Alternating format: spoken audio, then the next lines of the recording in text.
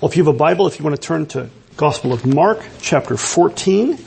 Our scripture text this morning is Mark 14, verses 43 to 52. And I'll ask if you're able to do so that you stand for the reading of God's holy word today. Mark chapter 14, verses 43 to 52. Give ear to the reading of God's holy word. It says, "And immediately while he was still speaking, Judas came, one of the 12, and with him a crowd with swords and clubs from the chief priests and the scribes and the elders. Now the betrayer had given them a sign, saying, 'The one I will kiss is the man. Seize him and lead him away under guard.' And when he came, he went up to him and said, 'Rabbi,' and he kissed him. And they laid hands on him and seized him. But one of those who stood by drew his sword and struck the servant of the high priest and cut off his ear. And Jesus said to them, 'Have you come out as against a robber with swords and clubs to capture me? Day after day I was with you in the temple teaching, and you did not seize me. But let the scriptures be fulfilled.' And they all left him and fled. And a young man followed him with nothing but a linen cloth about his body. And they seized him, but he left the linen cloth and ran away naked." This ends the reading of God's word. You may be seated. Well, in our text this morning, we come obviously to the account of the betrayal and the arrest of the Lord Jesus Christ. Back earlier in the chapter in verse 18, Jesus had foretold that one of the 12 would betray him. Not just that he'd be betrayed, but that one of the 12 disciples would betray him. And here in our text, we see that Judas Iscariot, notice Mark once again identifies him as one of the 12. We see Judas doing just that, betraying his Lord with a kiss. Mark tells us that this might seem odd to us if we're not familiar with the text already, that Judas came with a crowd, a large group of people. And this crowd was more like a mob or a small army. This crowd was armed, he says, with swords and clubs. If you were to put that into our context, in our day and age, they would have been armed with guns. Maybe rifles, shotguns. They came armed to the hilt. They came expecting the possibility of a fight. Now that crowd of armed men wasn't just some random mob. It didn't just happen. Mark tells us what? He says they were sent by someone. And who does he say sent them? They were, quote, verse 43, from the chief priests and the scribes and the elders. Now, what does that group represent? That was the Sanhedrin. That was the high court of Israel. This was an official mission, on official business, on the authority of the Sanhedrin itself to go and arrest Jesus. Now, this was something, try to liken it to something we can sort of identify with. Now, not that this is a modern day thing, but it's kind of like a posse in the Old West. In some ways, they were officially deputized to go after a violent criminal. What would you do if you were the sheriff or the marshal? You would deputize armed men to go after someone, a dangerous felon or an outlaw. Except in this case, they were coming to seize or arrest Jesus. The word seize shows up at least 3 times in the text. It's emphasized in our short text that they were going to seize, physically, violently grab and arrest Jesus by force. It's as if they didn't even bother to ask him if he'd come along with them quietly. They just came up to him armed and seized him physically. It's kind of a strange scene if you think about it. They're approaching Jesus as armed and dangerous. If you were to be around town, if you were to see our sheriff's deputies, or perhaps their, it's not called a SWAT unit, but kind of what their version of a SWAT unit is, surrounding a house with weapons drawn, your first thought, besides I'm going to get away from here as fast as I can, would be, wonder what kind of person they're coming to arrest, or what kind of person they're dealing with. They must be violent. Well, picture that surrounding Jesus with 11 of his disciples. That's the picture here. They're coming, armed to the teeth and aiming their weapons at him. And Jesus himself kind of points out how odd this is, doesn't he? In verse 48 and 49, this is what he says. "Have you come out as against a robber with swords and clubs to capture me? Day after day I was with you in the temple teaching, and you did not seize me. But let the scriptures be fulfilled." Whereas Jesus is kind of saying, what's with the weapons?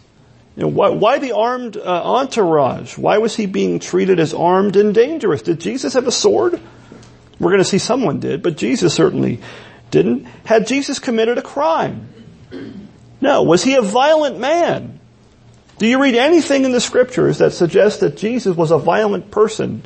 He turned the tables over in the temple, but he didn't harm anyone in doing it. It's significant here that Jesus uses the word robber. He says, you're treating me, are you coming out against me as against a robber? Verse 48, a robber, now remember this, the word for robber here, it's not a petty thief. A robber isn't someone that goes, into the local convenience store and steals a pack of gum or steals $20. A robber was a violent person. A robber was a violent criminal who would attack his victims, sometimes laying in wait for them on the roadside. Very often they would kill their victims to get their possessions. Such robbery was a capital offense in Jesus' day. And so it warranted a death penalty. And how do we know that? Who was crucified next to Jesus? Same word is used. Two robbers, it says in Mark 15:27. Then along with Christ, it says they, quote, they crucified two robbers, one on his right hand and one on his left. So Jesus picks that word for good reason. He knows what they're treating him as, and he points it out ahead of time. This brings to mind the words of Isaiah 53, verses 11 to 12. Part of this is printed on the front of your bulletins today. It says, Isaiah 53, 11 and 12, it says, out of the anguish of his soul, he shall see and be satisfied. By his knowledge shall the righteous one, my servant, make many to be accounted righteous, and he shall bear their iniquities. Therefore I will divide him a portion with the many, and he shall divide the spoil with the strong. Why? Here it is. Because he poured out his soul to death and was numbered with the transgressors. Yet he bore the sin of many and makes intercession for the transgressors. Which he does from the cross, doesn't he? Father, forgive them, for they know not what they do.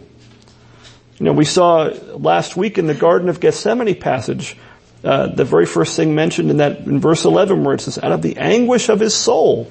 We saw the anguish of Jesus' soul as the cross approached in the earlier passage in Mark 14.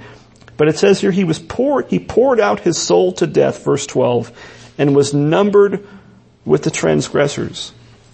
The one person who never should have been numbered with transgressors did exactly that for our salvation. Isaiah talks about the knowledge of the righteous one. By his knowledge, the servant of the Lord would justify many. Why? For he would carry their iniquities. Verse 11.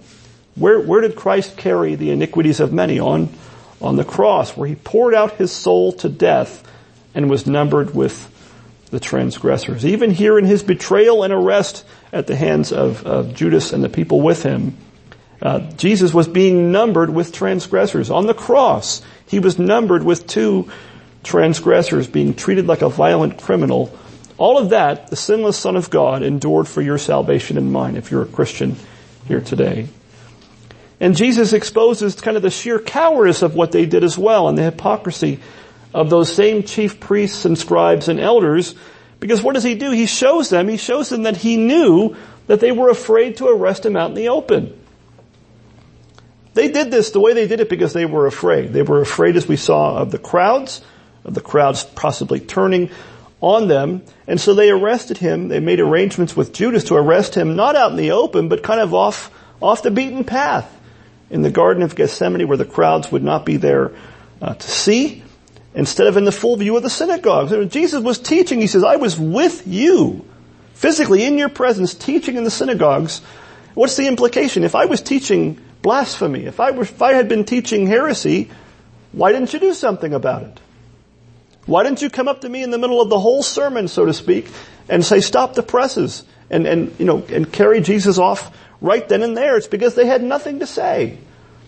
Did Jesus ever teach heresy or blasphemy? No, he did not. Jesus always did the will of the Father, always taught the scriptures faithfully and truthfully, and they knew it. They knew he was innocent of all charges, and so they did his arrest the way that they did. Well, not only did Judas come with an armed mob to seize or arrest the Lord of glory, but he also had given them a sign, verse 44, or a signal rather, so they'd be able to recognize Jesus in order to know which one they were to arrest. He told them, verse 44, the one I will kiss is the man. Seize him and lead him away under guard. And that's exactly what he did. He betrayed the Son of God, the Son of Man, with a kiss. In verse 45, Mark says, and when he came, he went up to him at once and said, Rabbi! And he kissed him. Now this is more than just a feigned show of respect, right? This is not just him trying to act kind of respectful despite what he was doing. He was mocking Jesus here. This is a mockery of Christ, and it's, the saying that we often say is adding insult to injury. That's what he's doing here. This is someone from wickedness of heart doing what he did to Jesus knowingly. He positively made a show of his betrayal of his Lord. He doesn't just address him as rabbi or teacher or like my teacher. Teacher, the one who teaches and taught me, is what he's acknowledging. And not only that, but the word for kissed here. Now, he had arranged that signal before, but the word that Mark uses for kissed, it's kind of not how English works, but it's a strengthened word, a strengthened form of the word kiss. Oftentimes in the Greek language, they would put a prefix before the word to kind of emphasize the word. Sometimes you might read the prefix and think, you think of it as a preposition and try to read more into it than you should. But he went up and he kissed him. He made a show of it. He did it emphatically is what he did. He did it for effect. He made a show and a mockery of his betrayal of Christ. Now part of that is probably because he needed to be able to be seen from a distance and it might have been dark at the time. But he did this kind of dramatically what he did when he betrayed Christ. Now how ironic is it though that our Lord Jesus Christ would be betrayed with a kiss, something normally that is a token of love and affection, instead is used as a weapon to send Jesus off to trial and the death of a cross. Make no mistake, Judas knew what was going to happen to Jesus. He knew Jesus wasn't going to get a slap on the wrist. He knew Jesus wasn't just going to go to jail. He knew Jesus was going to be killed because of his actions and his cowardice and his betrayal. And it brings to mind our call to worship this morning, Psalm number 2, verses 11 to 12, where the psalmist says, serve the Lord with fear and rejoice with trembling. And then what does he say? Of course, kiss the Son. Kiss the Son lest he be angry and you perish in the way, for his wrath is quickly kindled. Blessed are all those who take refuge in him. What does it mean to kiss the Son? Maybe you think of old, gangster movies where you would kiss the ring, vow your loyalty to him. But to kiss the Son is to submit to his authority, to submit to his rule, his rightful authority and rule. It's also to express love and loyalty to him. That's what it means to kiss the Son. And even in that psalm, in Psalm 2, the kings, not just commoners, not just guys like Judas, not just the fishermen like the disciples, like the rest, many of the 12. In Psalm 2, kings and rulers of the earth are warned and also invited to kiss the Son lest he be angry and they perish in the way. That's how great of a king Jesus is, the Son of God and the Lord of glory is. If Judas had fully realized exactly who it was he was betraying and mocking, he would have trembled for fear at the mere thought of doing it rather than doing it. If the soldiers or the temple police, whoever these armed men were, had recognized Jesus for who he was and is, they never would have dared to lay hands upon him, or they would have brought a much, much bigger army to do it. Well, that brings us to one thing that this text tells us about, and that's the identity of Christ. It's very easy to lose sight of that in these kinds of texts and not remember who it is that this stuff is happening to in the scriptures. This text, I think, has a lot to say to us about the identity of Christ, and the significance and the irony of this event of Christ's Passion Week, I think, is easily lost upon you and me if we don't keep in mind exactly who Jesus is during this, while this is all happening to him. He is the incarnate Son of God, and the Lord of glory is being treated this way, and he's being treated that way for our salvation, for our sakes. It kind of reminds me of a scene. Some of you know I'm a little bit of a movie buff, and I'm also a comic book nerd, so your pastor has many flaws, but Back in 2013, there was a Superman movie called Man of Steel. Maybe some of you have seen it once or twice. Well, in it, the villain, General Zod, also a Kryptonian with powers like Superman, he comes to the Earth and he demands that the citizens of Earth hand over Kal-El. That's his Kryptonian name, Superman. He tells him to either hand over Kal-El to him or he was going to destroy the planet. You've got two choices, and one of them is not a good one. And so what does Superman do? He agrees to sort of be betrayed, in a sense, to be arrested. He agrees to surrender to the United States military and be handed over to General Zod in order to try to save the Earth and everyone on it. Now the soldiers, the United States Army, they don't really understand who he is yet.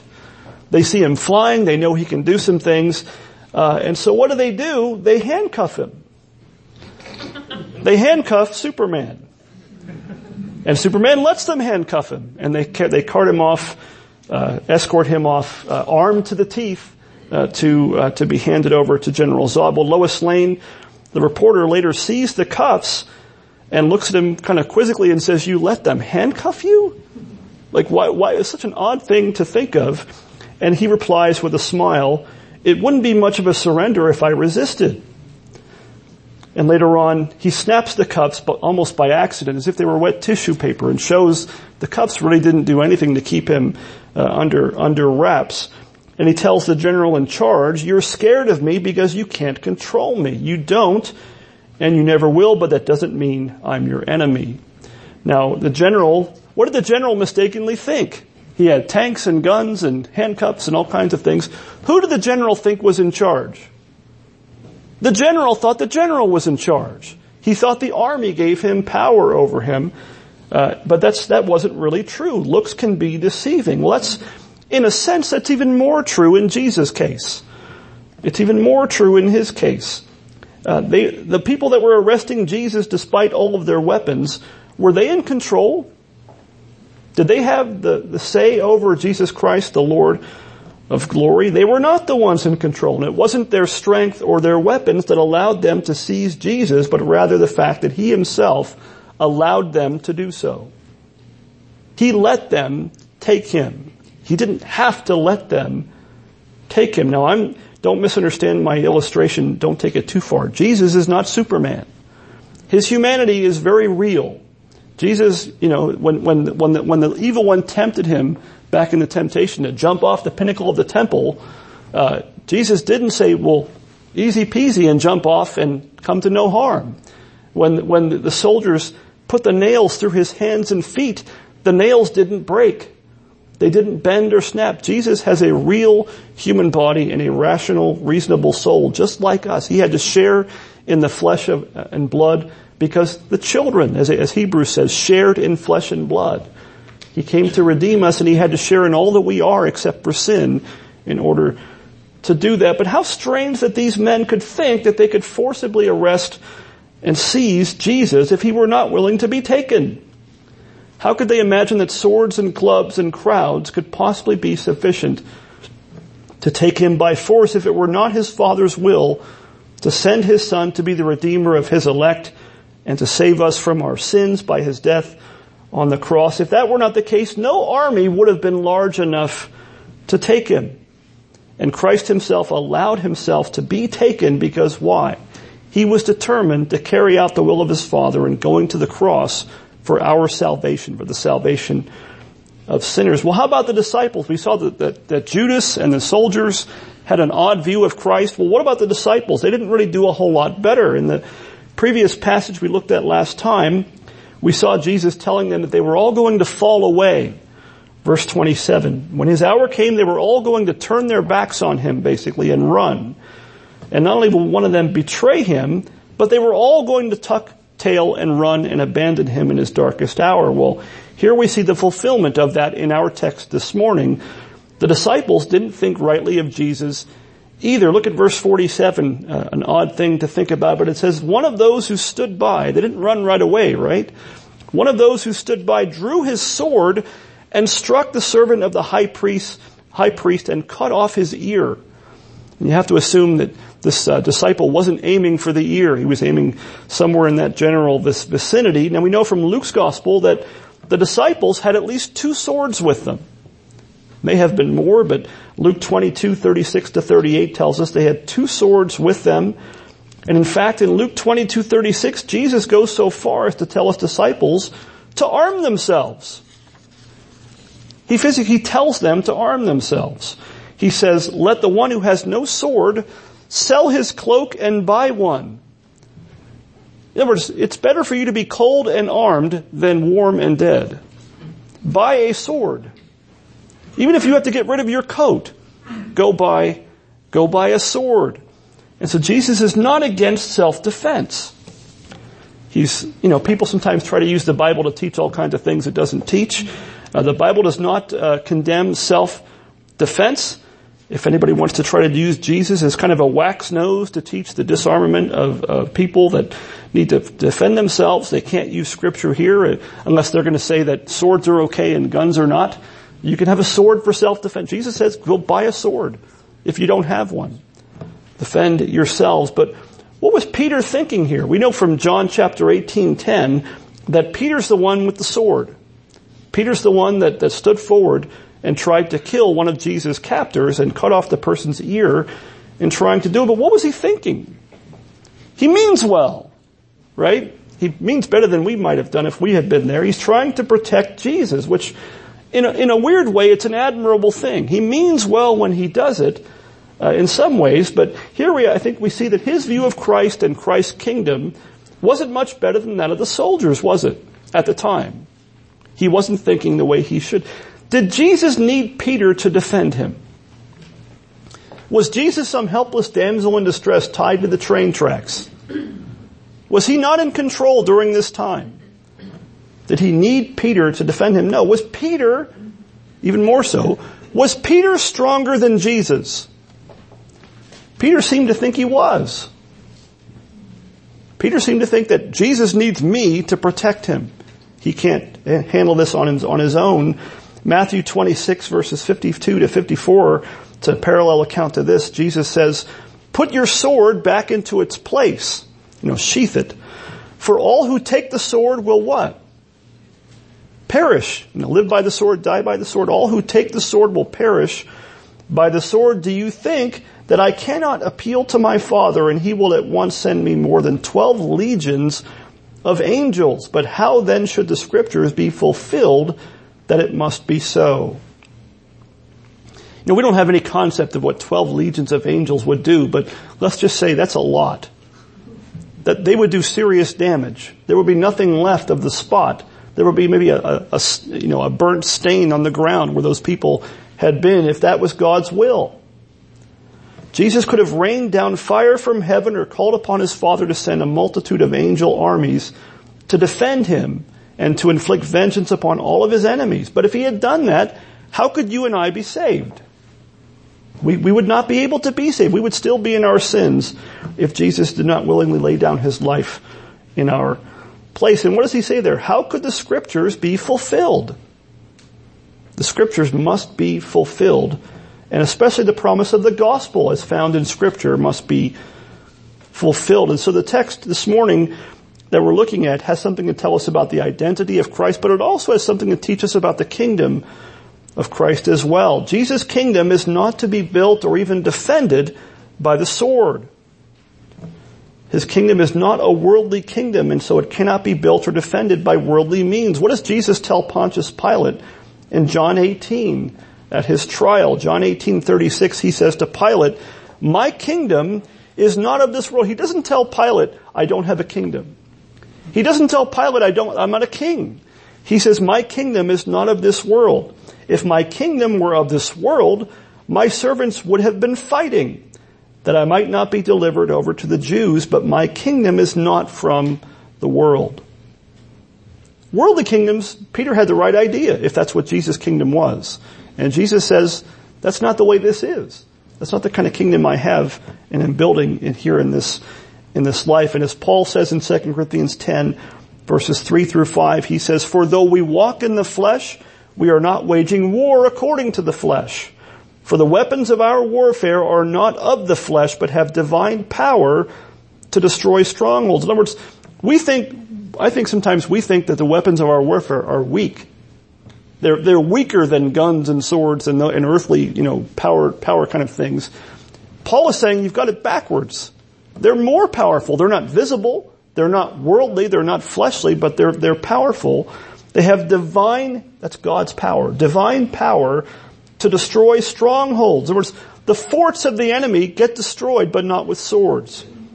He says, we destroy arguments and every lofty opinion raised against the knowledge of God, and take every thought captive to obey Christ. He's using an extended military analogy here.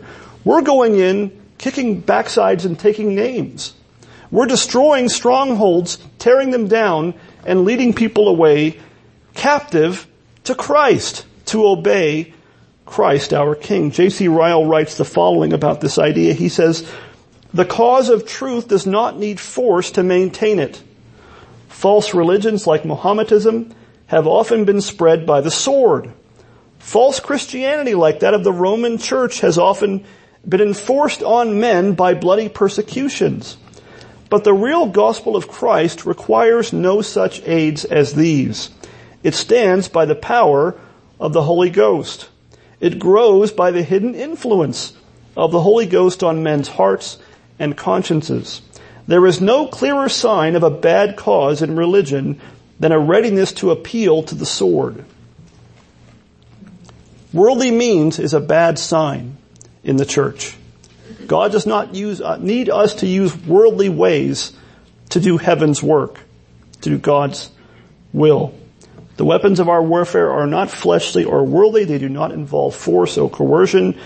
That's always the way of false religion, the kind of religion that men conceive in their own idolatrous imaginations. Now, the kingdom of Christ always advances not by the sword, but by the sword of the Spirit, which Paul tells us is what? That we have a sword, it's just not that kind of sword. It's the word of God, Ephesians 6, verse 17.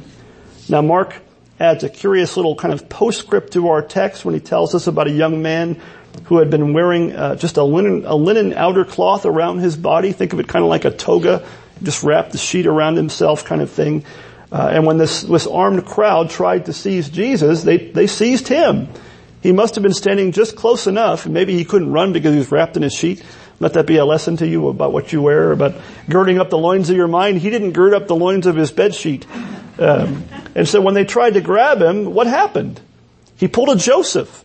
He wriggled out of the sheet and ran away naked. The second streaker that I know of in the scriptures, right? Now many people have speculated about who this may have been. Many believe it's Mark himself, the writer of this gospel, and I believe that's probably true, although you can't say.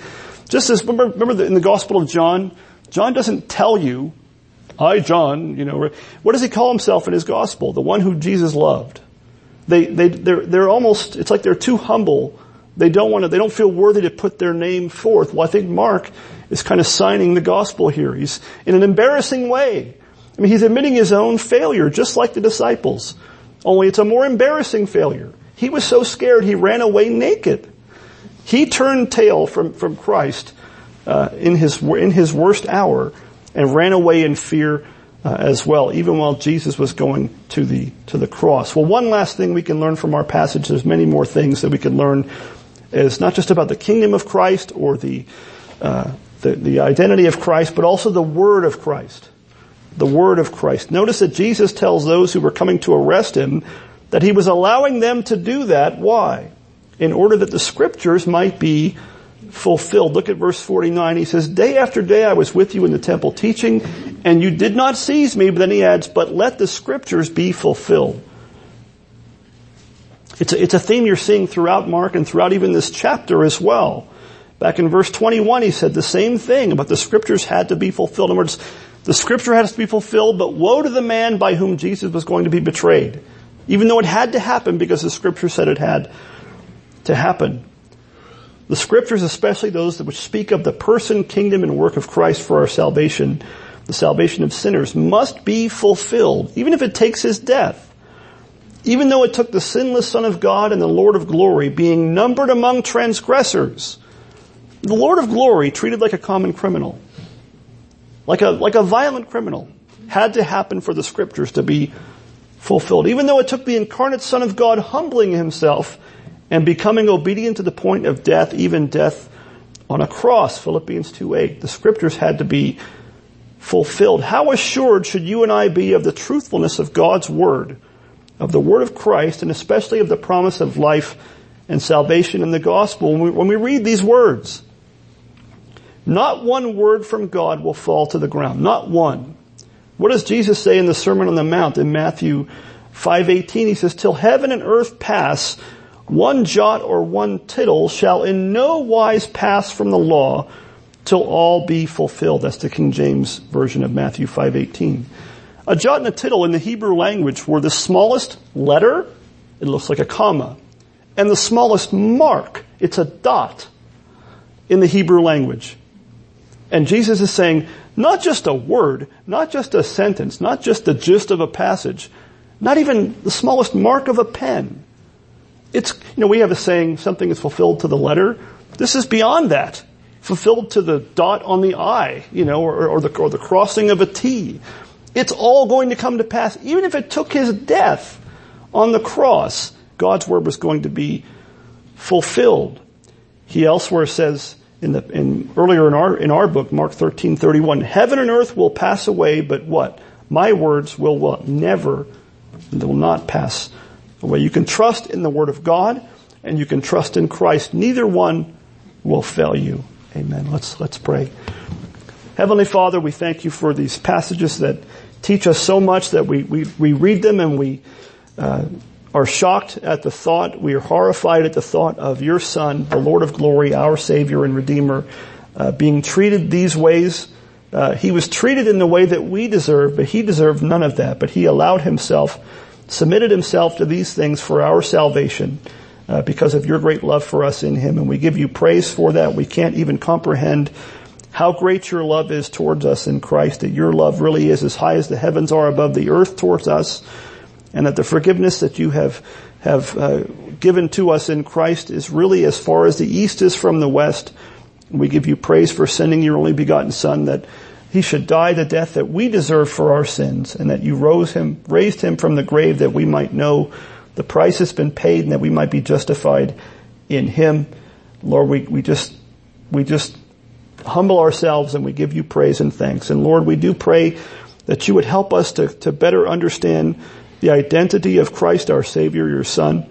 We might think rightly about him, that we might think rightly about his kingdom and not seek to pursue it in worldly means and worldly ways, but that we might seek to do your will. We might seek to be a part of you building your kingdom, the kingdom of Christ, your Son.